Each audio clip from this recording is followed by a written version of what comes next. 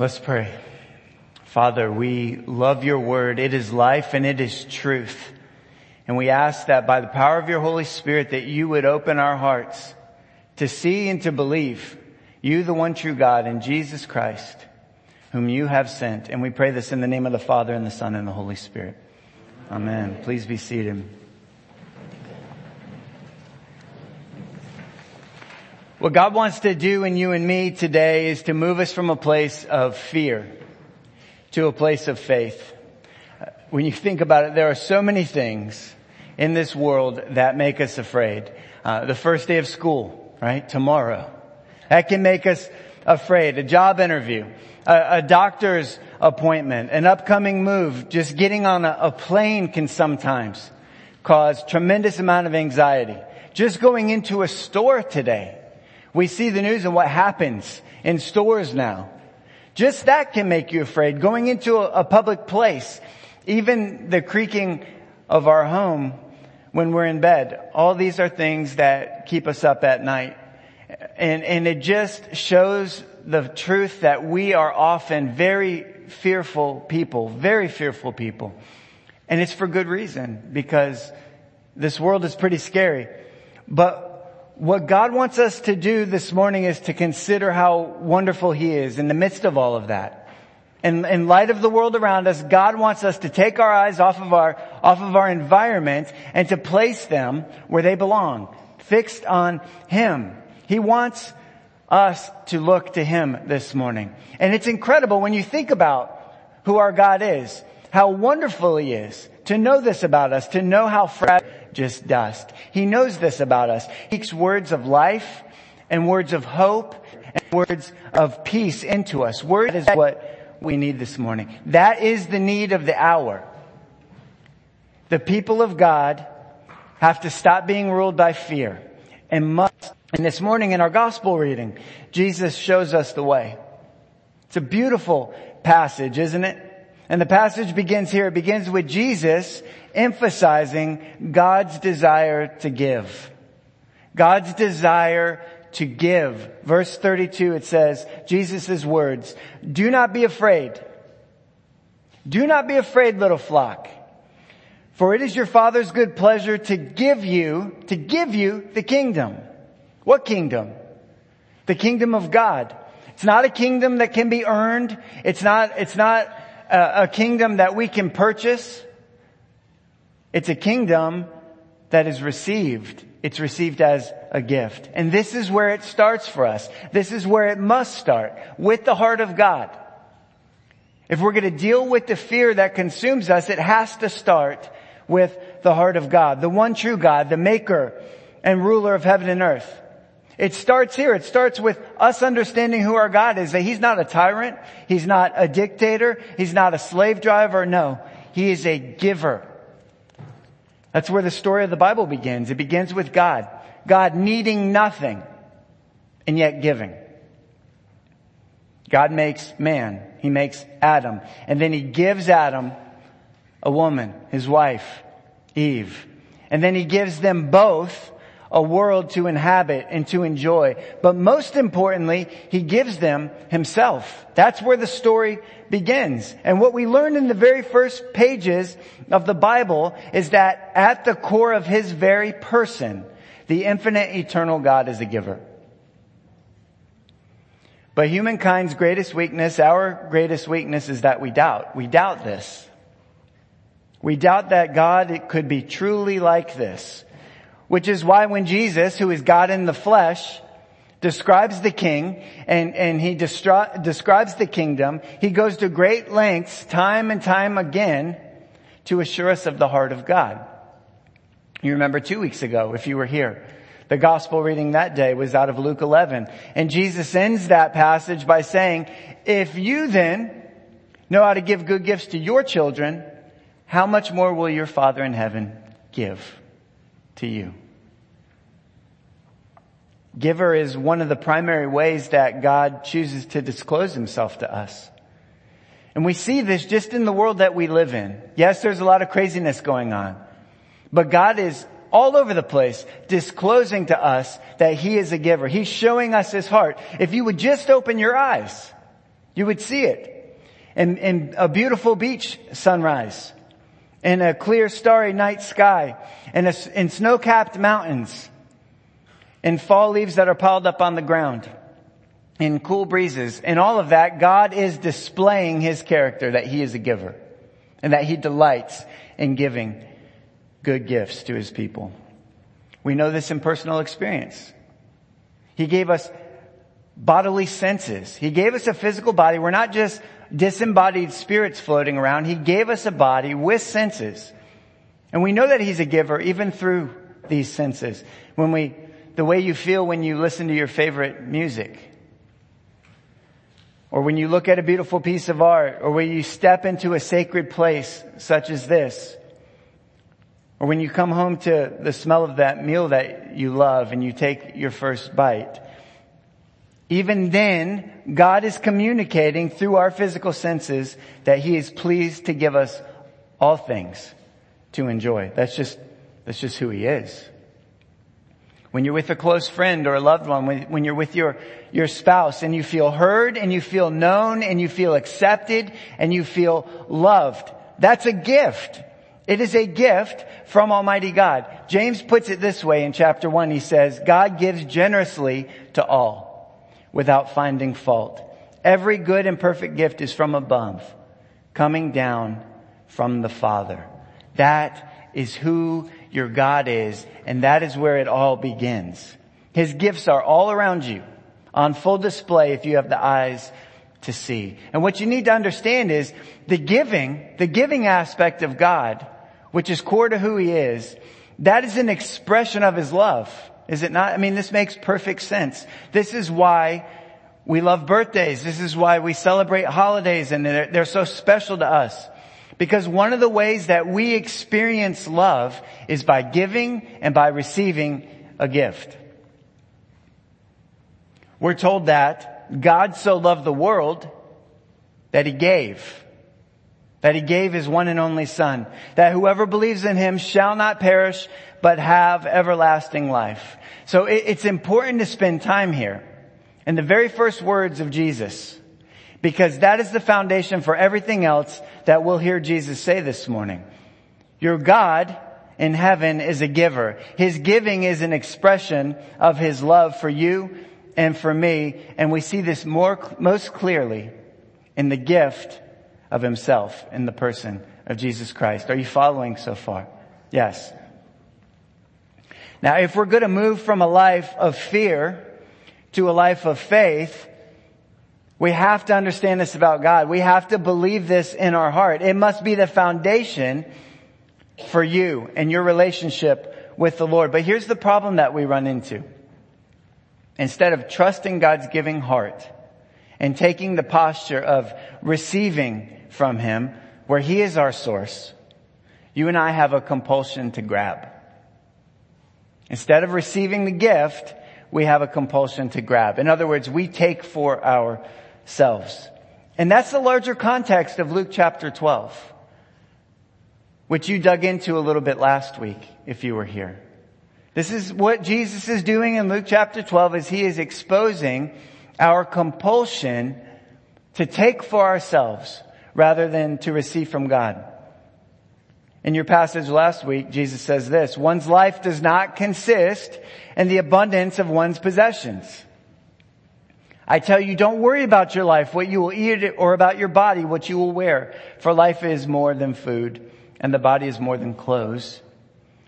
Do not be concerned about what you will eat or drink. Do not worry about it, for your Father knows that you need these things. Instead, seek His kingdom first. What Jesus is showing us in Luke chapter 12 is that we are grabbers. He's exposing this about us. We are grabbers. And fear is what causes us to do that. This is what I mean. We have a driving belief that is in us from birth, that we have to take for ourselves in order to be happy. You have this thought that runs in the background that you'll have to deal with for the rest of your life, that you must take for yourself in order to be happy. So we grab at things. as we go through life. We grab at the things that we think will bring us security. So it's money. Jesus highlights money, right? And possessions, assets. Jesus says God knows you need those things. He wants to give you those things. But instead of trusting the giver, we grab. And we go well beyond what we need. We store and we put away. You remember that's the parable of the rich fool last week. We store, we put away, we sometimes even hoard. And that's called idolatry. It's entering into a love-trust relationship with something other than God. And we're all guilty of it. But what's the payoff? What is the payoff for all of our grabbing? Is it more happiness? Is it peace of mind? Is it security? Is it the absence of fear? No. None of these things can add one single hour to your life. No, it's just more fear, more anxiety, more worry. And with that comes exhaustion. And that's one of the main themes of Ecclesiastes, the Old Testament book of Ecclesiastes, is the more you have, the more you have to guard. The more you're afraid of losing, the more exhausted you will become. So what happens is when we're grabbers, when we live that way, when we live as grabbers, our energy and our affection and our attention is turned towards what we can get. It's fixed on the here and now. And our eyes, our attention is taken off of what's really important, and that's the kingdom of God. And what is the kingdom of God? It's living under God's rule.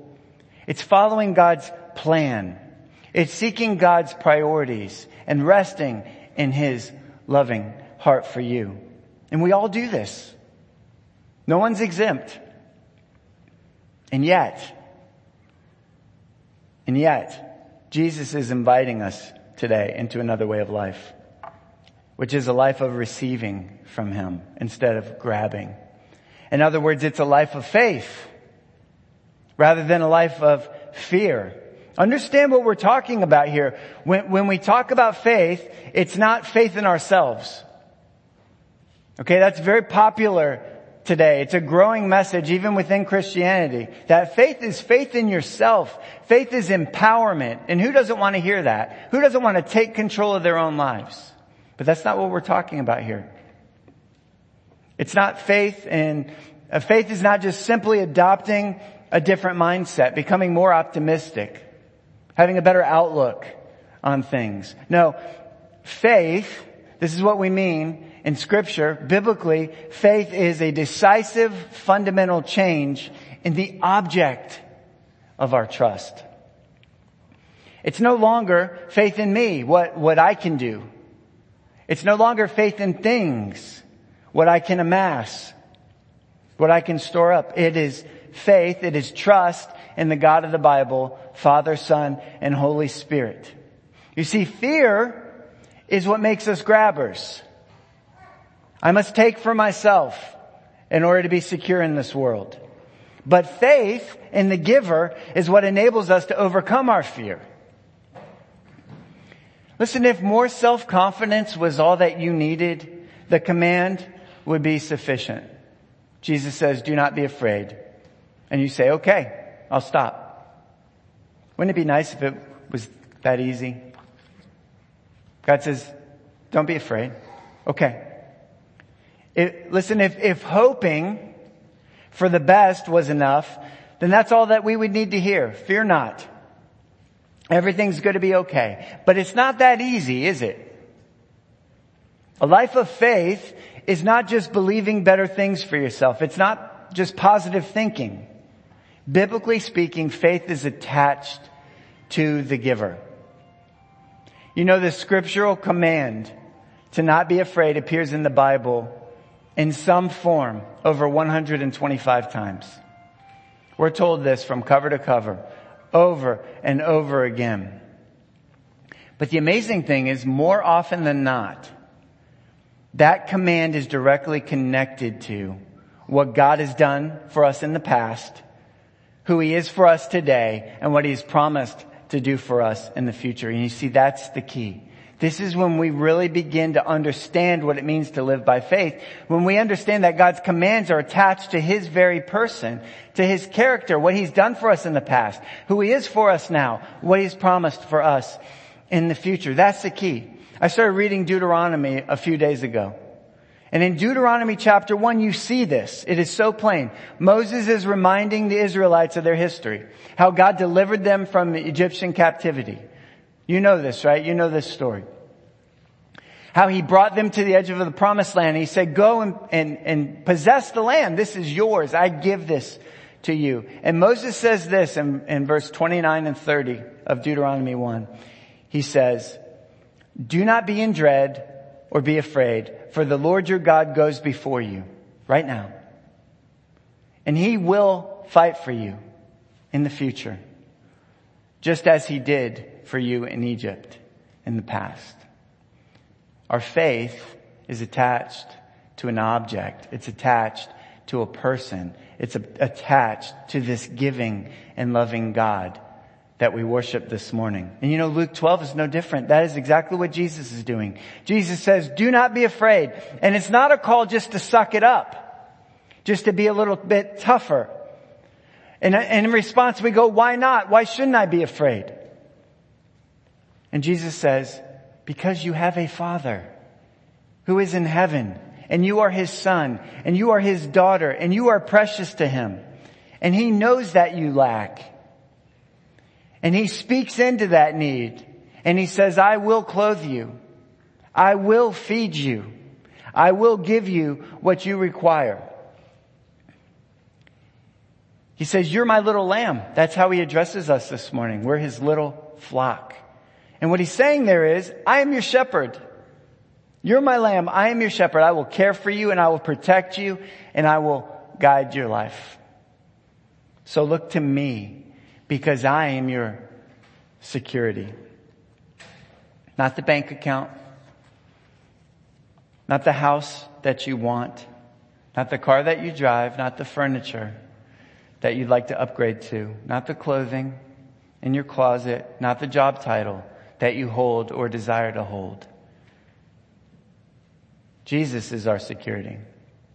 It's interesting in Hebrews 11 in the epistle reading this morning, Jacob is mentioned.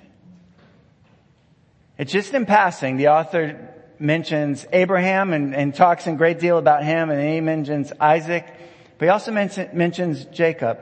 And it's interesting because you know what the name Jacob means, right? Heel grabber. Heel grabber. Which most people think means deceiver. And that name described him well. Because he went through life deceitfully grabbing at what he thought would bring him security. So he took his brother's birthright and he stole his father's blessing. And with shrewd business deals, he built up his livestock, which was the currency of the day. And this was the pattern of his life. This is how he lived, tricking people and burning bridges to get what he wanted.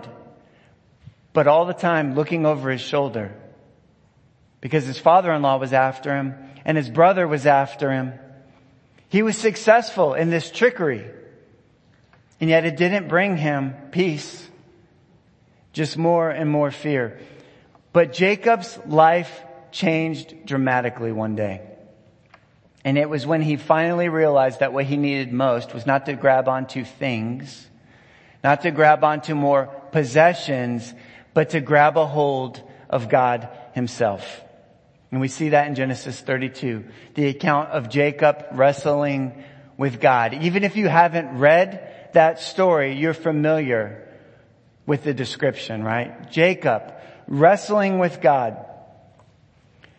And at the end of this wrestling event, Jacob's name changes. God changes his name and it goes from Jacob, which essentially means I must contend for myself.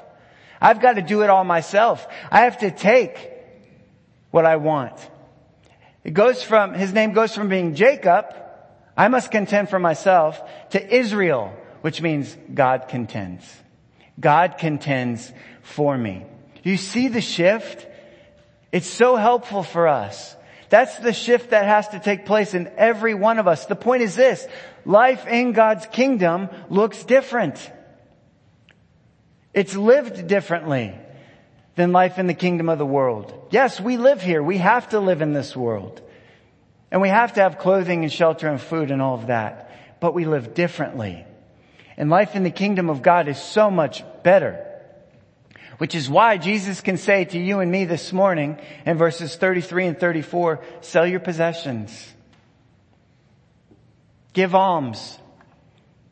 Make purses for yourselves that do not wear out, an unfailing treasure that is in heaven, stored safely for you there, where no thief comes near and no moth destroys. For where your treasure is, there your heart will be also. The good news that we celebrate this morning is that Jesus has died for you to bring you into God's kingdom. He is risen and is right now at the Father's side praying for you, that you might have what you need to live for Him. Christ has promised you, I'm always with you to the very end. He is presently preparing a place for you in heaven. And He says, I will one day, soon, perhaps very, very soon, take you to be with me for all of eternity. You see, this is our hope. And it changes everything about how we live. Our faith isn't blind.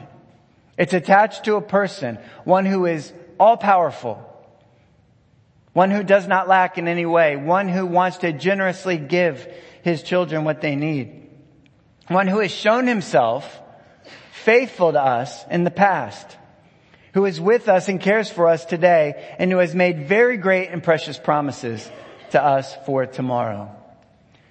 Life in God's kingdom gives you and me a totally different perspective and should give us a completely different orientation to life.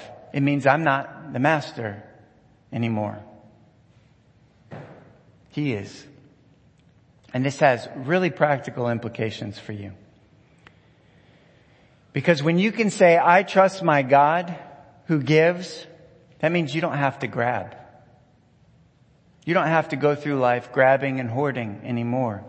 When you can say, I trust my God who gives, it means that you can release your grip on things that fill up your hands and prevent you from receiving what God wants to give you. And it also means that you don't have to be afraid anymore. Life is scary, but you don't have to worry about every little thing and obsess over your life. Because Jesus says, don't be afraid. I'm with you. Fear has such a hold on so many of us. Such a hold. It's probably true that at least some of you in this room had a upbringing like I did. You grew up in a volatile home like I did. I had a physically intimidating, sometimes abusive father. Life was chaotic at home. My older sister was a drug addict. She was in and out of drug rehab. She was in and out of jail. And our house was full of yelling. And it was full of smashing things. And it was full of theft. And it was full of violence. And from a very early age, I can remember developing this core belief. And my core belief was this: I am not safe. I'm not safe. And that is how I lived my life. And when I grew into adulthood, that is how I lived my life, with this core belief playing in the background, influencing everything that I did, influencing every decision that I made. And that might be you today. But hear me, and hear what Jesus is saying to you. You're invited into a different way of living today. With Jesus as your master, with Jesus as your treasure, with Jesus as your provider, with Jesus as your protector, with Jesus as your source. And that means His work and His priorities in the world are now yours. And that means that your eyes are no longer set solely on the here and now and what you can grab.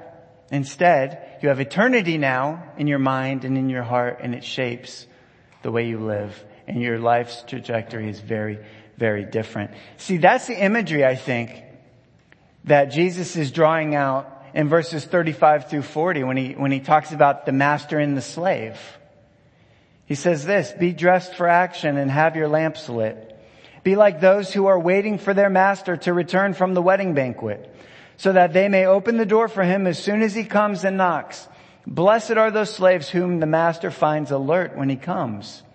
Truly I tell you, he will fasten his belt, and he will have them sit down to eat, and he will come and he will serve them. If he comes during the middle of the night or near dawn, and he finds them so, blessed are those slaves. But know this, if the owner of the house had known at what hour the thief was coming, he would not have let his house be broken into. And then our passage this morning ends this way. You also must be ready, for the Son of Man is coming at an unexpected hour. You know, it's so important for us to understand that our grabbing ways have not just made our lives less enjoyable, more difficult. Our grabbing has earned us the anger and judgment of Almighty God because we have rejected the giver in the process. Instead of seeing God as our security and looking to Him to meet our needs and trusting Him and loving Him and living for Him, we've acted as though we can live without Him. Which is what our opening collect, drew our attention to. We've believed the lie of the enemy, who has told us God doesn't love you. He's not looking out for you. He's withholding something from you. We've believed that if we are to have life and happiness and things are going to go okay, if that's going to happen for us, then we have to reach out and we have to take it for ourselves. And we can't just claim that it isn't our fault because somebody else did this to us, because of the home life that we had, because of a bad marriage. We can't blame other people for this. It's our doing. It's our hearts. Each of us have broken God's commandments. We haven't treasured God above everything else. We've trampled on His name in many respects, living as though He's a liar. When He gives us these promises and we say, they're not true, they're not for me, and we go our own way, we've essentially stolen, forcefully taking for ourselves what we want in this world. We've coveted what other people have. We've done these things, and in the process, what's happened is we've fallen asleep to life as it was created to be, life in the kingdom of God. And that is an affront to the giver, to this giving God that we gather for and to hear. But the good news is this, we're people of good news, thanks be to God. The good news is that Jesus Christ is our substitute.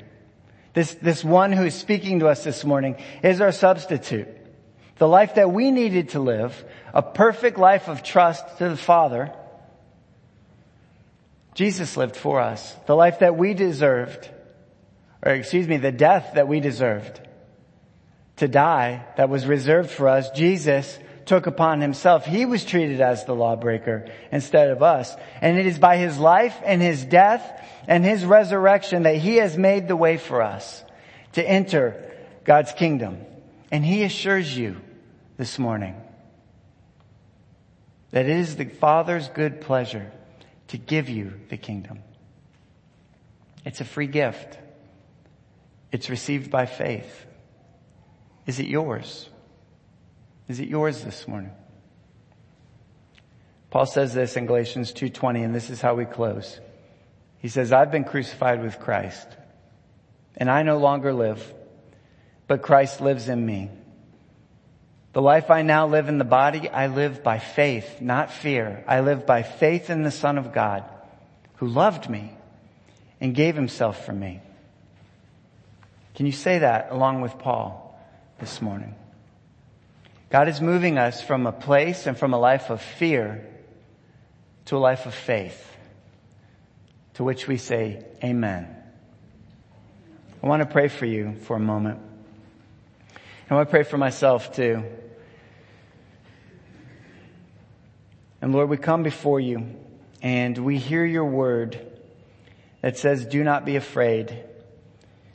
And it sounds so good, but it's so difficult. So Lord, we ask that you won't yoke anymore. Father, we ask for you to break the stronghold of fear in our lives. And we hear your words, Jesus, where you say it's the Father's good pleasure to give you the kingdom. And we thank you, Jesus, by your work, by who you are and what you've done for us, that you have opened the kingdom for us. We receive the gift of the kingdom this morning. We ask you to fill us with your Holy Spirit that we might live by faith. As Paul says, Father, that we might live by faith in the Son of God who loves us and gave himself for us. In the name of the Father and the Son and the Holy Spirit. Amen.